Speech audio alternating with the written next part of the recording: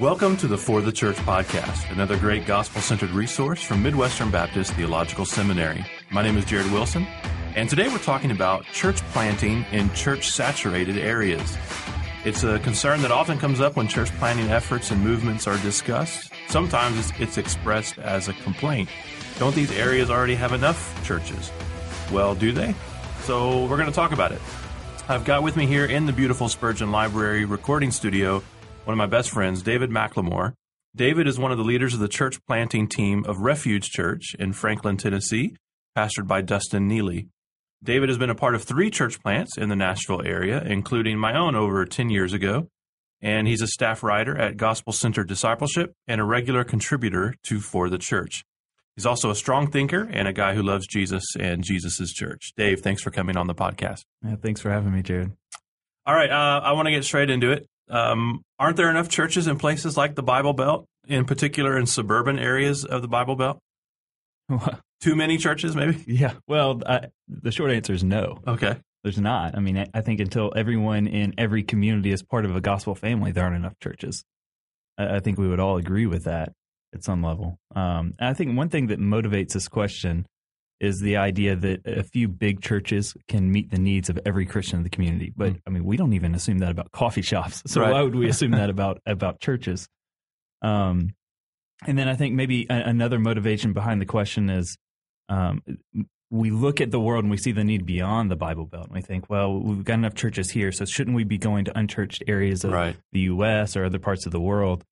And yeah, the answer is yes, we should. But that doesn't mean that we don't need more churches locally where there already are a lot of them. And, you know, I can't speak for every area of the country, but I know in my own particular part of the country, in Nashville, Middle Tennessee area, I mean, we're growing by 100 people per day. Oh, wow. At least that's what it was about a year ago. And I mean, it doesn't seem to be slowing down to me. It's just exploding. And so, I mean, that's new people moving to town. That's babies being born from those new people and everybody else living there. And most of those people live in the suburbs. I mean, there's not a lot of housing in the city of Nashville itself. And so we even see these massive companies, for example, Nissan moved their North American headquarters to a suburb of Nashville. So we've got these massive companies out there as well. Everyone's moving to the suburbs. And so we have plenty of people. And I just think, well, where are those people going to go to church? Right.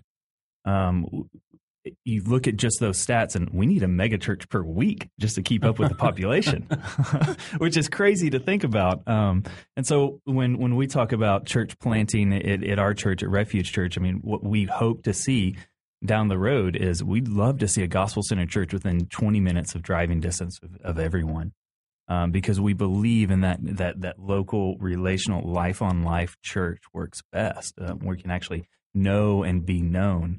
You know, you think of the early church in Acts 2, Luke shows us what the church looked like. They were devoted to the apostles' teaching, to the breaking of bread and the prayers. I mean, that's more than, it's deeper than what I think we see in a lot of the churches that we have around us. And the result of that is just this Holy Spirit awe.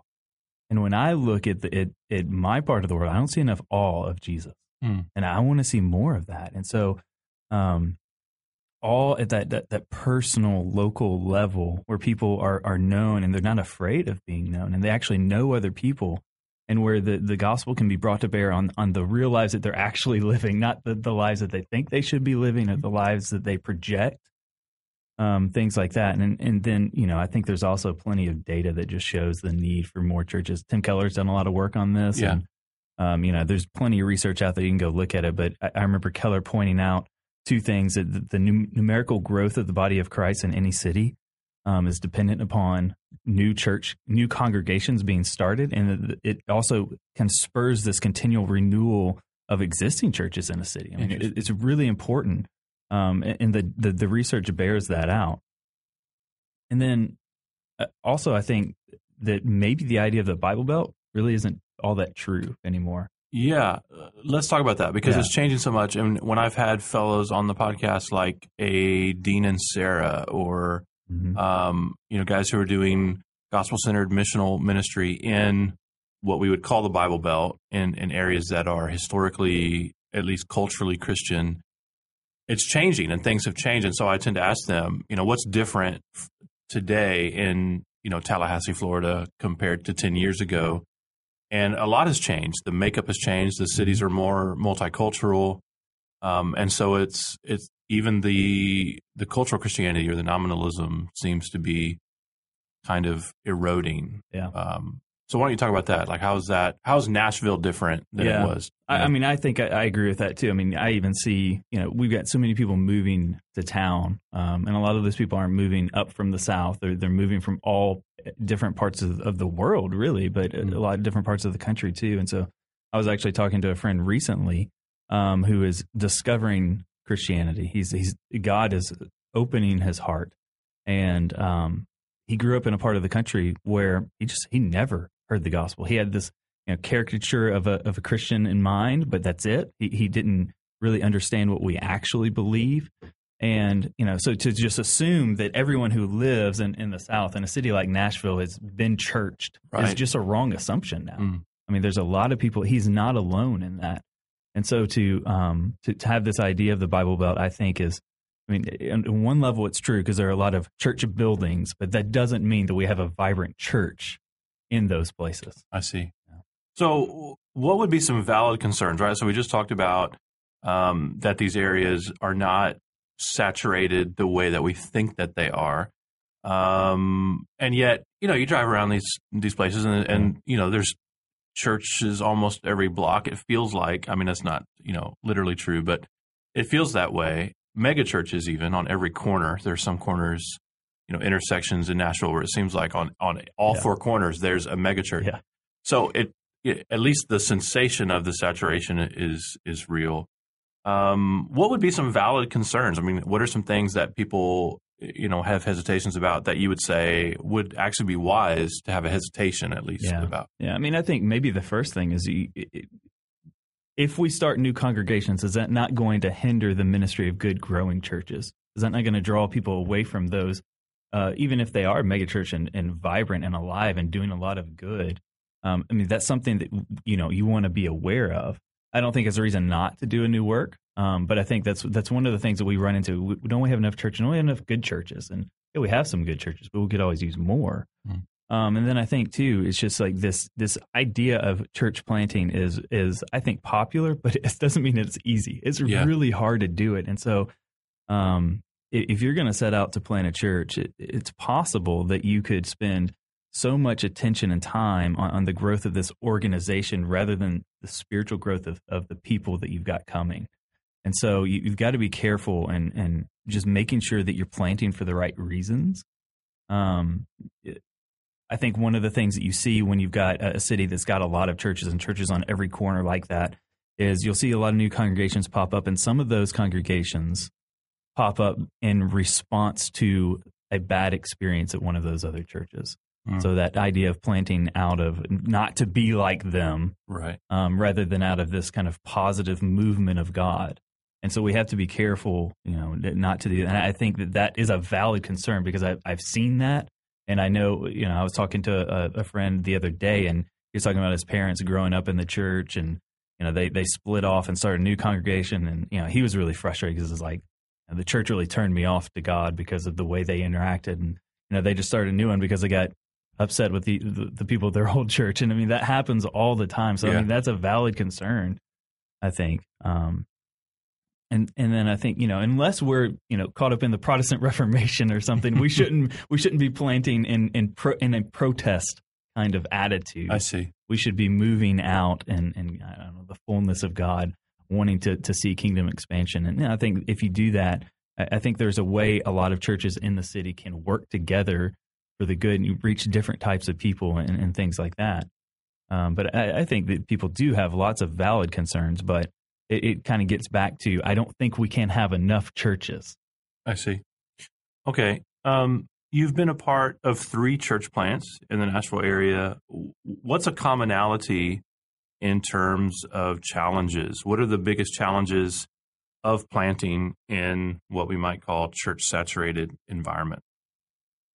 Yeah, when I think about that question, I mean, there are a ton of challenges, but I think if I kind of step back and look at what I've seen over the last decade or so, and I know this to be true, not only from who I've seen come into our churches, but just in conversations that I have with people who are unchurched.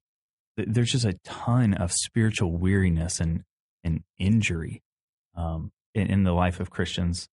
And so one of the challenges is, I think the Bible Belt can wound people on this kind of massive scale. And it takes a long time to recover. And, we think about who Jesus is. I mean, Jesus is the one who said, "Come to me, all who labor and are heavy laden, and I will give you rest." And so it's a sad reality that people are burned out, that they're wounded, that they're hurt, that they're just weary of the Christian life. And so I think one of the things that we've always done when I was at Emmanuel and what we do now at Refuge is we try to get to know those kinds of people who come in and see really what their church baggage is, because all of us are bringing something. And oftentimes we'll just advise them, just be here and just rest. And resting is a really hard thing for a lot of people to do, to just rest in Christ. And so one of the challenges is just kind of hitting that reset button and letting Jesus just come alive again in your heart.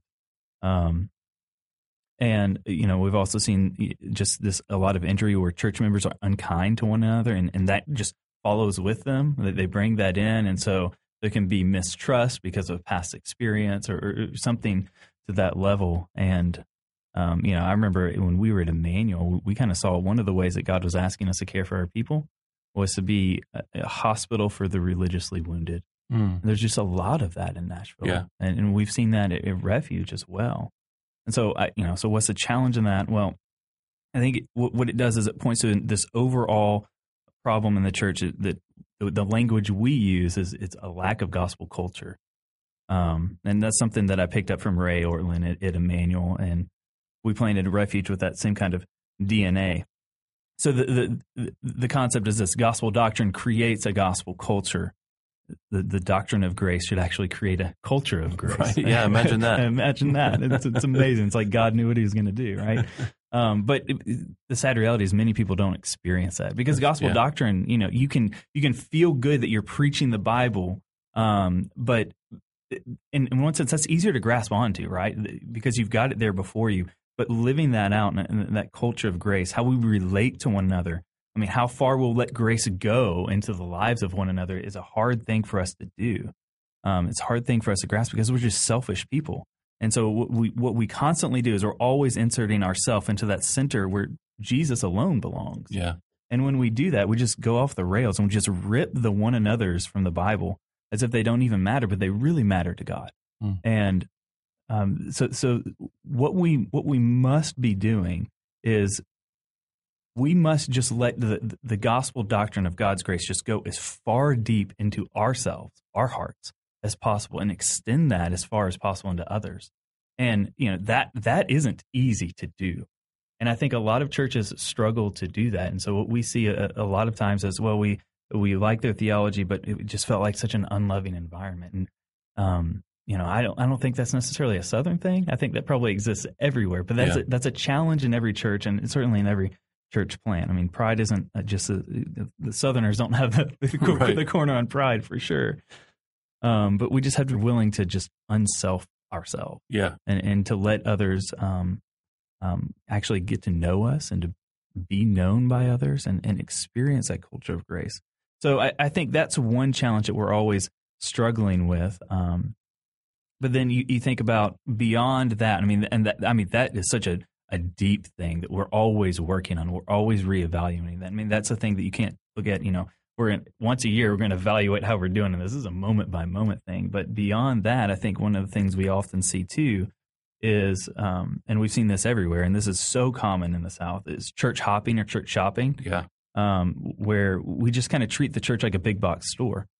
So if you don't have the right kind of services, it's hard to get people. And it's bad news for church plants because we don't have a whole lot of resources. We can't offer a whole lot.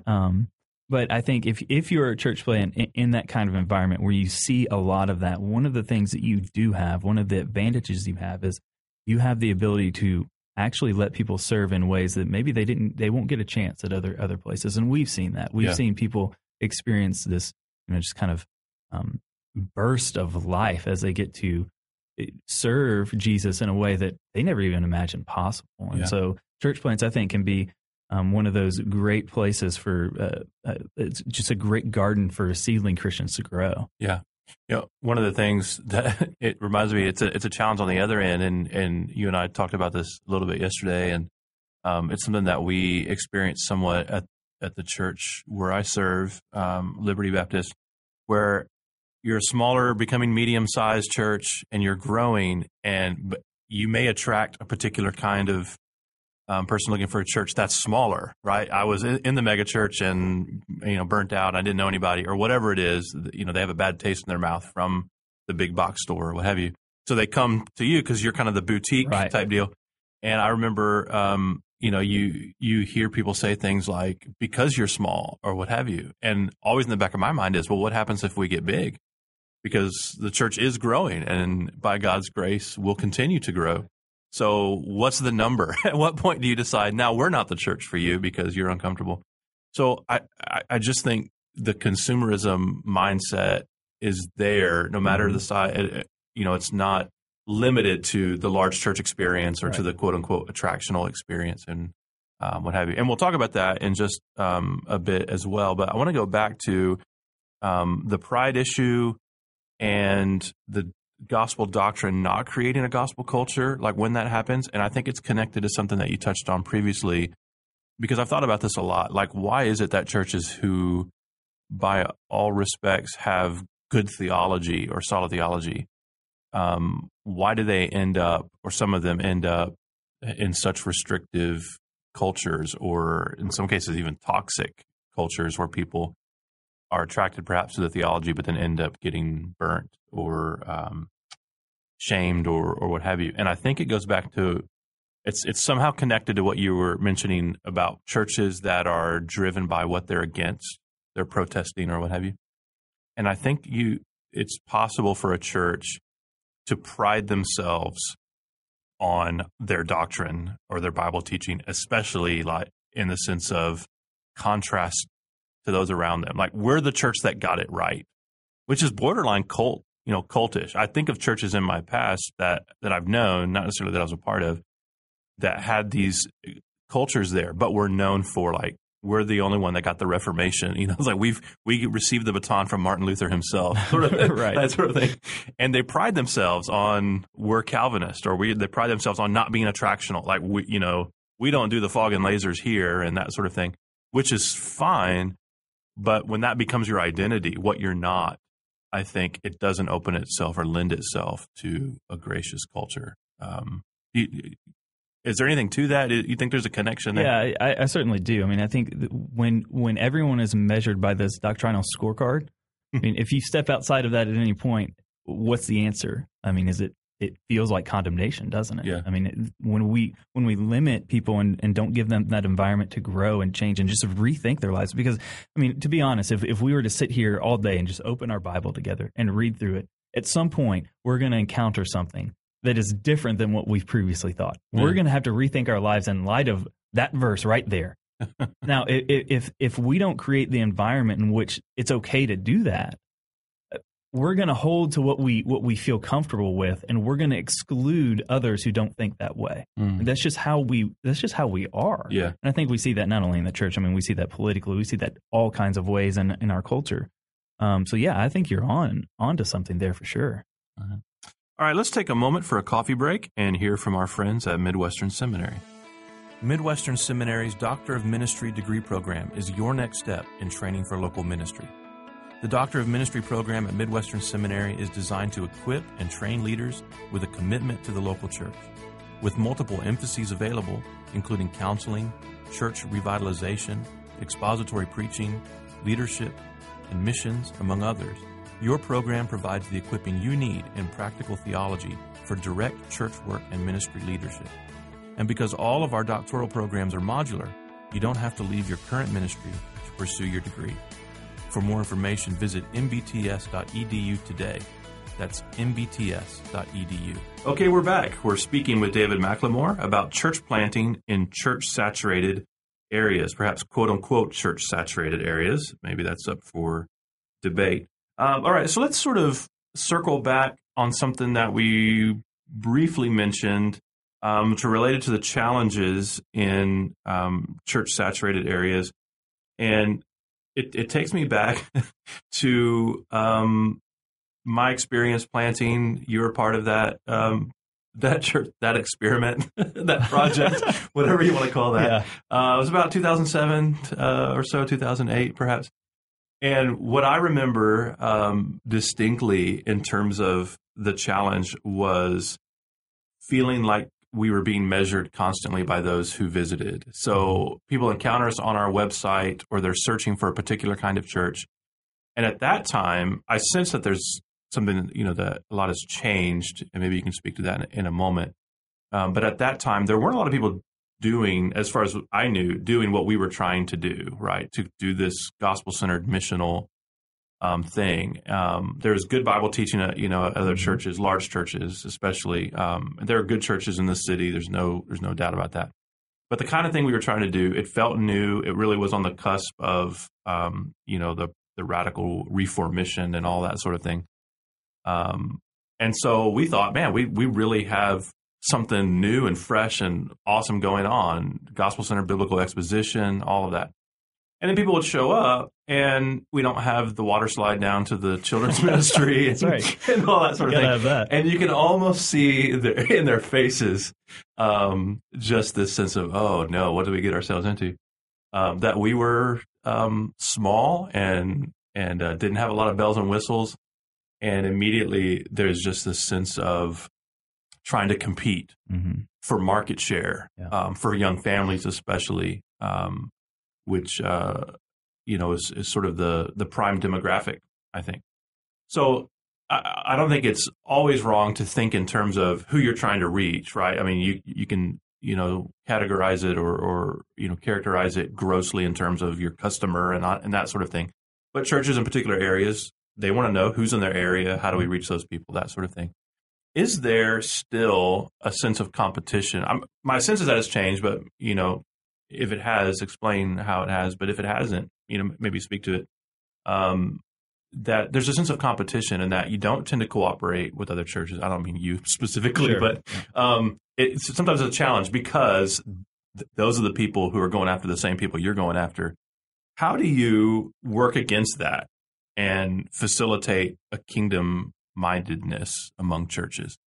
And that's such an important Or in your question. own church. Yeah. How do you facilitate a kingdom-mindedness in your own church so that you don't see other churches as, they're the competition? Yeah. It's such an important question. I think what we experienced, over a decade ago is not that different than what we experience today. We still feel, as we're going to celebrate our second year anniversary here in a couple of weeks of Refuge. And so, we've had kind of waves of people come in and out. And for a lot of those that go out, one of the reasons they go out is because we don't have the children's programs. We don't have the youth group that they want for the kids. We don't have certain things that they're really looking for in the church. And so, there's always this pull in our hearts like, oh, man, well, maybe we just need to get that. Maybe we need to reach for that, and we'll get the people. But, of course, it's funny. I get asked what's the plan for Refuge sometimes, and I think, well, the plan is to be the church. I mean, I don't want to overcomplicate this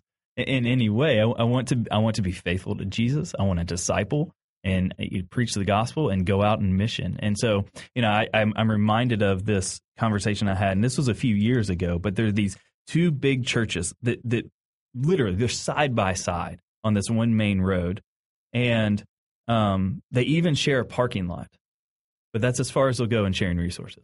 They don't partner together in any other way. All right. At least that experience that may have changed over the years. But there are these big churches with all these resources, and the furthest they'll go is to share a parking lot because they're really trying to reach the same demographics and things like that. And I'm not trying to speak to their heart or their intentions and motives. I don't know them, but it is interesting that you don't see more of that interaction and that. Let's move together for the glory of God, right?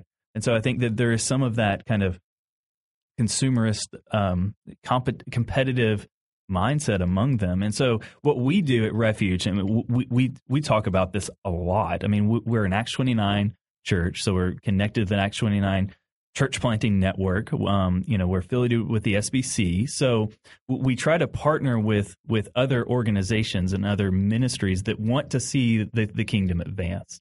And what we did, even in our membership documents, when someone wants to become a member of Refuge, we have a whole document. Here's who we are. It's got all the things a normal a membership document would have. But one of the things that we have in kind of our mission is we want to be about multiplication. Now that's multiplication internally. We want to make disciples and things like that. But also externally, we want to plant as many churches as possible. And so what we did kind of on the front end was say, this is a work of God that He's doing in our hearts with us in this particular area, but we want to see more of that. And, we can't do that alone. We don't want to do that alone. And we don't want to just hold on to what we can hold on to or try to grab what we can grab just for the sake of grabbing. We actually want to share and try to hold everything with an open hand. And I think having that on the front end helps, that at least brings up the conversation with anybody who's like, well, what if we have a great pastor that goes out and plants? What are we going to do? Let's send them. Let's bless them. Let's right. let's not hoard. Let's share. Let's expand the kingdom, and trying to always bring it back down to what we're trying to do is get more and more people to love Jesus. Yeah. And whatever that takes in terms of sharing and sending out and even when we have people who leave the church, it's always painful. Like this idea that you could leave the church and it's not going to hurt the pastor, it's just false. I mean, it's going to hurt at some level. But what we have to tell ourselves is, if they're not leaving Jesus, it's okay. Right. That's right. They'll be fine. He's going to take care of them. He's going to shepherd them. That's what He does. But it is hard. I mean, that competitive sense is there. Yeah. Yeah. I think, a couple of things for me help me turn the corner. One positive, one somewhat, negative. One is just understanding that if Christ Church is growing, that's a win. Right. And that should be a win for me, that I would be more interested in Christ's glory than my own.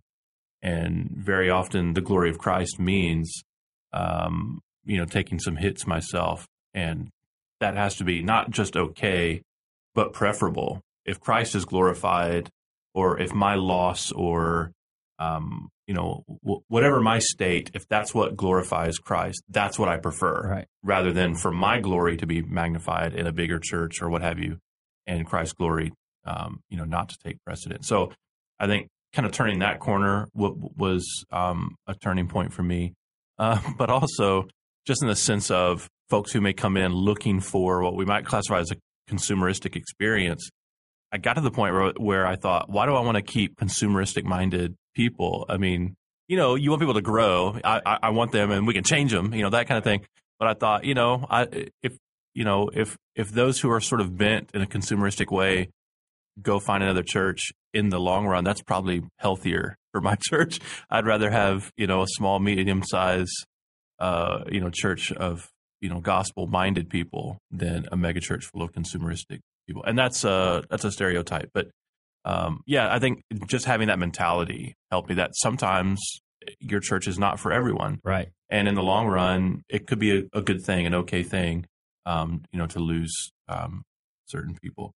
Now, there's some folks who will come, and I think this is related to the question we started off with, or at least the second question, a valid concern about a church going into a church-saturated area, and people shift to that church, right? They move from another church to that church. Now, we know that there's some level of church transfer that's happening all the time. There's good, bad, and different reasons for that. Sometimes people leave a church because it's not preaching the Bible, or sometimes they're leaving a church, because they moved or whatever it is.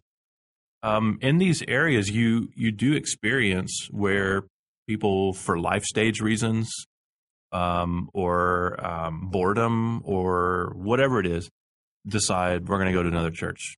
How do you mitigate against what we might call unnecessary, I guess we'll call it that, unnecessary church transfers, right? A family shows up in your church and you get to know their story, and they're at a good church. It's a good church with a good pastor teaching well. And there doesn't seem to be any reason that they left other than you're new and here they come. What do you do about that? Yeah, I think one of the things that church planters need to be good at is knowing how to pastor people who don't know what they want in a church. Okay. It's a hard thing to do, but it takes that sitting down and hearing their story. And one of the things that we've done, we may not be able to do this if we just blow up, it might be hard to do this, but we're small enough now to where a new family comes in, we meet with them, we take them to lunch, just welcome them to church, hear their story, things like that. That gives them an opportunity to hear about us and for us to hear about them. And, a church plant isn't for everybody. It is hard, and there are differences between us and a bigger church. So we try to mitigate that by getting to know them and giving counsel where we can. Because we believe that if the Lord wants Refuge to grow, He's going to grow, and He's going to bring the people. He's going to make them fall in love with our body for some reason. And so we're not just trying to grab anybody that we can just to have a number. We really want to see people flourish. And, sometimes people are looking for a church just because they got mad last week or something. Yeah. That doesn't happen a lot, but it can. And then some people are they've served at a church for over a decade and they find, I can't be here anymore. It's not healthy. Yeah. And, we grieve that, and we talk about that and try to counsel and try to figure out what is really the reason you're leaving. And, I think that helps bringing them in, knowing, are these people coming to us and they just need to rest and not do much for a while? But at the end of the day, there's people are going to do what people are going to do. But you just want to be aware as best you can of where people are spiritually, because that's what pastoral ministry is, right? Yeah. Shepherding people to Jesus. We want to make it as easy as possible for people to love Jesus. And if that means coming to our church or going to another, that's fine with us, as long as they can go love and serve Jesus there. Yeah. I think, finding out their story and what have you is important. It's one of the differences I noticed when I was pastoring in Vermont, because it's not a church-saturated area. There's more of a rapport between churches, even between denominations. If you're evangelical and you're in the area, everybody, because there's not a lot of churches and there's not a lot of Christians. And so you tend to stay in contact. So when a family would show up and you find out, right away that they've been attending, or they're even, they're members of this church in the next town over or what have you. And one of the first things I would do was, call the other pastor and just see, is there some discipline issue? Is there what have you? And most times, they were released. There's no problem. There's no issue there. The reason they were coming is because they actually live closer to us or whatever it is. But I wanted to kind of work against this idea of, because our church was growing, that we're poaching people, right? So, and that's that's one of the concerns that established churches have in saturated, church-saturated areas.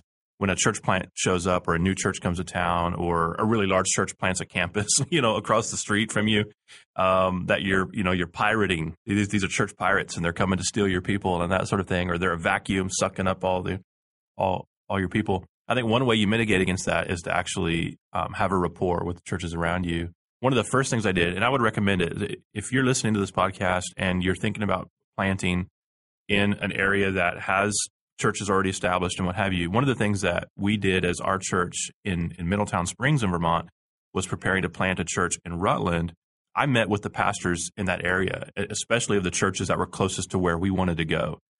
And there wasn't anyone there was one church that was closest to where we were wanting to go, which is in downtown Rutland.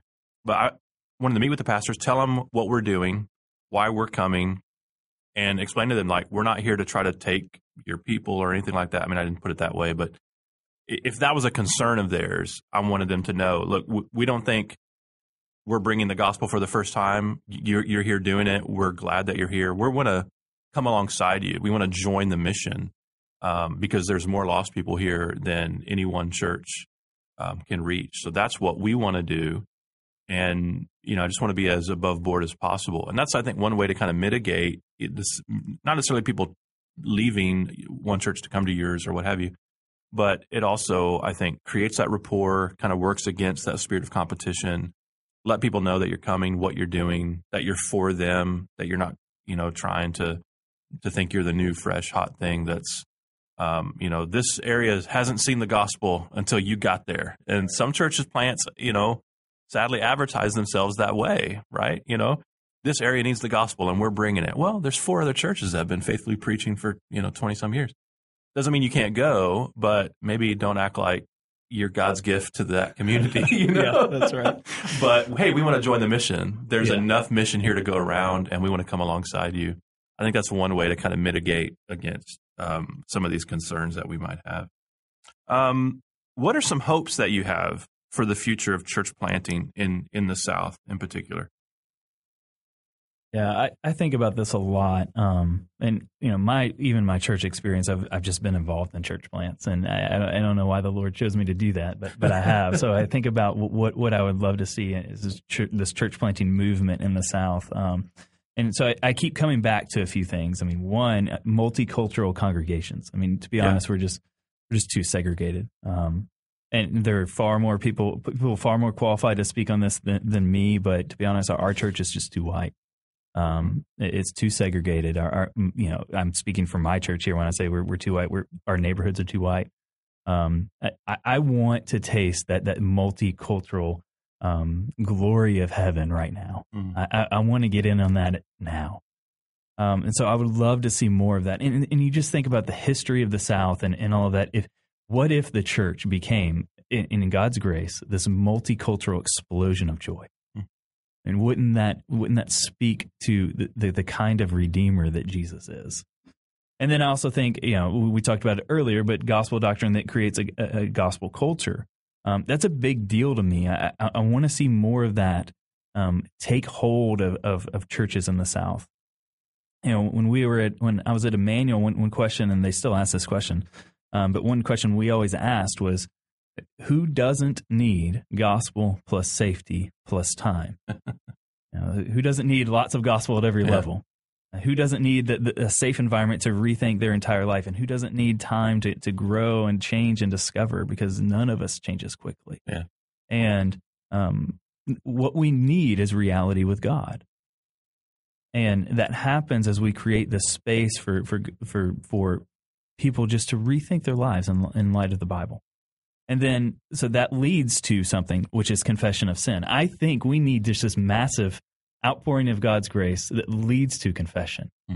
We take ourselves too seriously, and our pride just holds everything in. And it sounds crazy, but what I'd love to see is people in churches just openly confessing their sin. Not in any kind of shaming way, but in a way, in a response to what Jesus has done. To where, when we have that consumeristic mentality, we're confessing that we're asking the Lord on a continual basis, what do we need to repent of, Lord? Help us see ourselves. I think if we do that, what we'll start to experience, I think, all that's dependent on what God wants to do. But that sounds like revival, doesn't it? I mean, it sounds like God pouring out his blessing on our churches. And what if church planting in the South became not just like this strategy to reach these certain people over here, but it became just this, we got to do something because God's doing something. Just this outpouring of his blessing that we're just responding to. We're caught up into that. And, really, that's what I long for. And, a lot of that, I mean, that's what Ray Ortlund longs for. And I think you're channeling him right now, actually. Spending all that time with Ray. I mean, I just caught that, though. Yeah. I mean, that heaven breaking open and God pouring his grace, and we just falling down before him, confessing, repenting, worshiping him. I guess I just want to see this unleashed joy in Christ among our churches. I don't think we have enough of that. I don't think that by and large, if you walk into any church in the South, you're going to think, man, they're just too joyful. They need to tone it down a bit. Yeah. We just need more of that. Yeah. He's the best. He's the savior of the world. There's no one better. So why are we not happier in him? Yeah. That's wonderful. And a good note for us to end on. Thanks so much for coming on the podcast. Thanks for having me, Jared. We've been hanging out here with David McLemore, one of the leaders at Refuge Church in Franklin, Tennessee, staff writer at Gospel Centered Discipleship. David also writes regularly for our site, For the Church. Visit ftc.co, and you can search for him in the author index. And as always, if you like this podcast, share it with your friends, review us on iTunes. Every little bit helps. And until next time, may Jesus be big in your church. You've been listening to the For the Church podcast. hosted by Jared Wilson, managing editor of For the Church, found online at ftc.co. This resource is brought to you by Midwestern Baptist Theological Seminary in Kansas City, Missouri, where we train leaders for the church.